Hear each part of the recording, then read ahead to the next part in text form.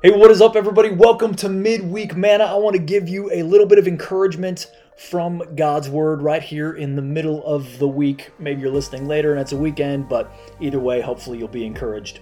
Today I want to talk to you about the fact that God loves you just as much as the people you think are important. We've all got people that we look up to, that we say, man, God really uses them, or they're really godly, or they're really, maybe just they have a special access to some kind of grace that I don't have because of who they are or what God's called them to do. And it can leave us feeling very discouraged.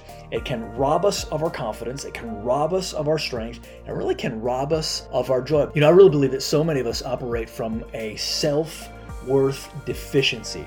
That means we've just received this message, even though it's not a true message. We've received this message that we just really aren't as good as other people. Maybe we were the last one picked on a team, or we were always kind of evaluating and comparing ourselves to other people. And what it causes us to do is shrink back. Now, what was really happening even in those cases was we have learned that we weren't as skilled maybe as other people, and often a very small, sampling of people. But instead of hearing, oh, you're just not as skilled as them, we heard we're not as valuable as them. And that has bled into our relationship with Christ.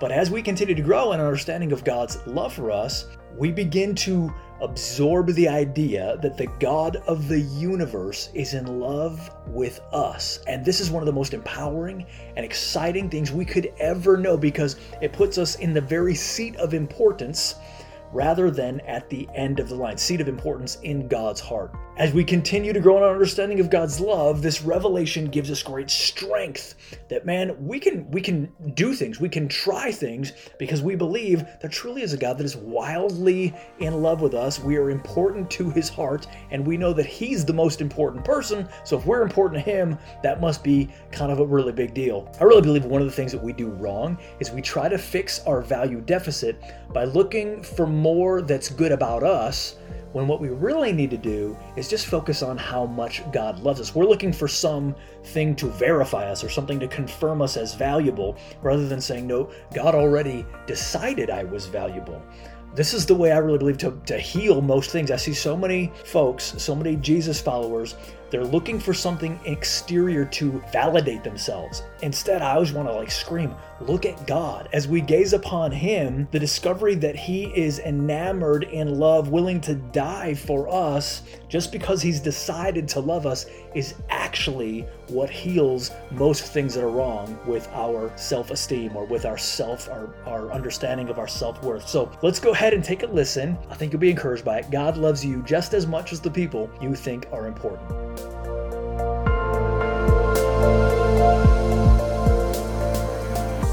God loves you just as much as the people you think are important.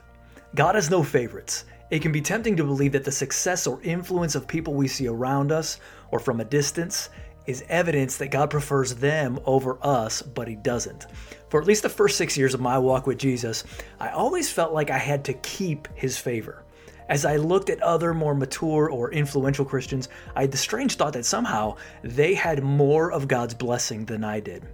But I gave myself to the study of the scriptures, especially the book of Galatians.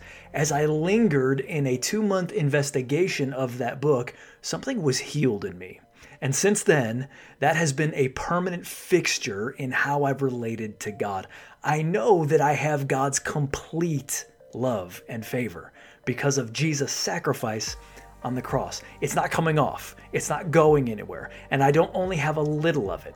Every Christian who has ever been made right with God through Christ has all of it.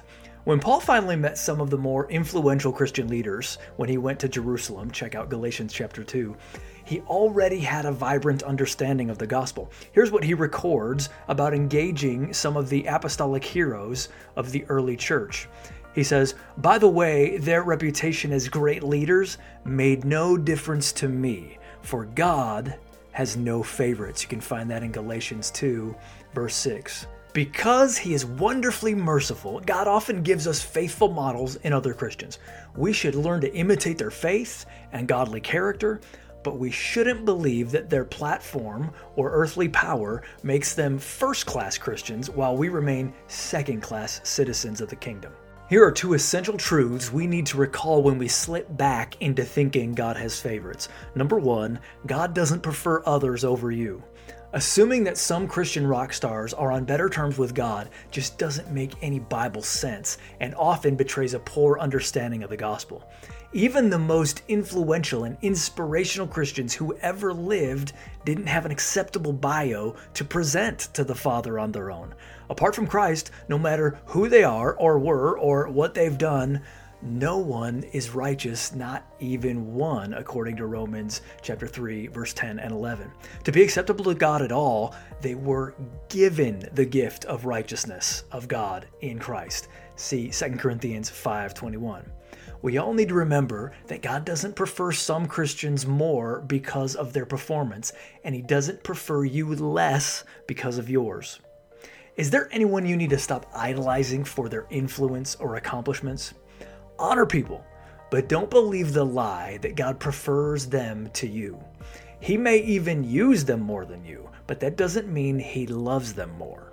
And number two, God doesn't love you reluctantly. Hey, you want to hear some phenomenal news? Jesus loves you the way the Father loves Him. It says right there in John 15:9, I have loved you even as the Father has loved me. Wow. What kind of power would we have on earth if we walked in that confidence? Some of us, maybe because of a problematic relationship with our earthly father or father figure, believe that Jesus has to convince the Heavenly Father to have mercy on us. That's the only reason He likes us. But that couldn't be further from the truth. It was because of love for you that the Father sent Jesus to rescue you because you could not do it yourself. He wasn't reluctant. He was in love. Listen to Jesus Himself say it in John 16:26 and 27. When that day comes, you will ask Him in my name, and I do not say to you that I will ask Him on your behalf, for the Father Himself loves you. The Father doesn't need Jesus to talk Him into anything. He Himself loves you. Every Christian, the great and the small, the impressive and the nominal, are equally loved and adored by the Father. Or maybe a positive way to say the same thing, we're all His favorite. Heavenly Father, I'm so thankful for your unconditional love and acceptance. Thank you for loving all of your children in equal measure. Help me to avoid idolizing others or coveting their influence. Please help me to resist the lie that you prefer others over me or vice versa. Lord, I ask you to help me keep myself pure, humble, and ready to serve you in any way you ask me to. In Jesus' name, amen.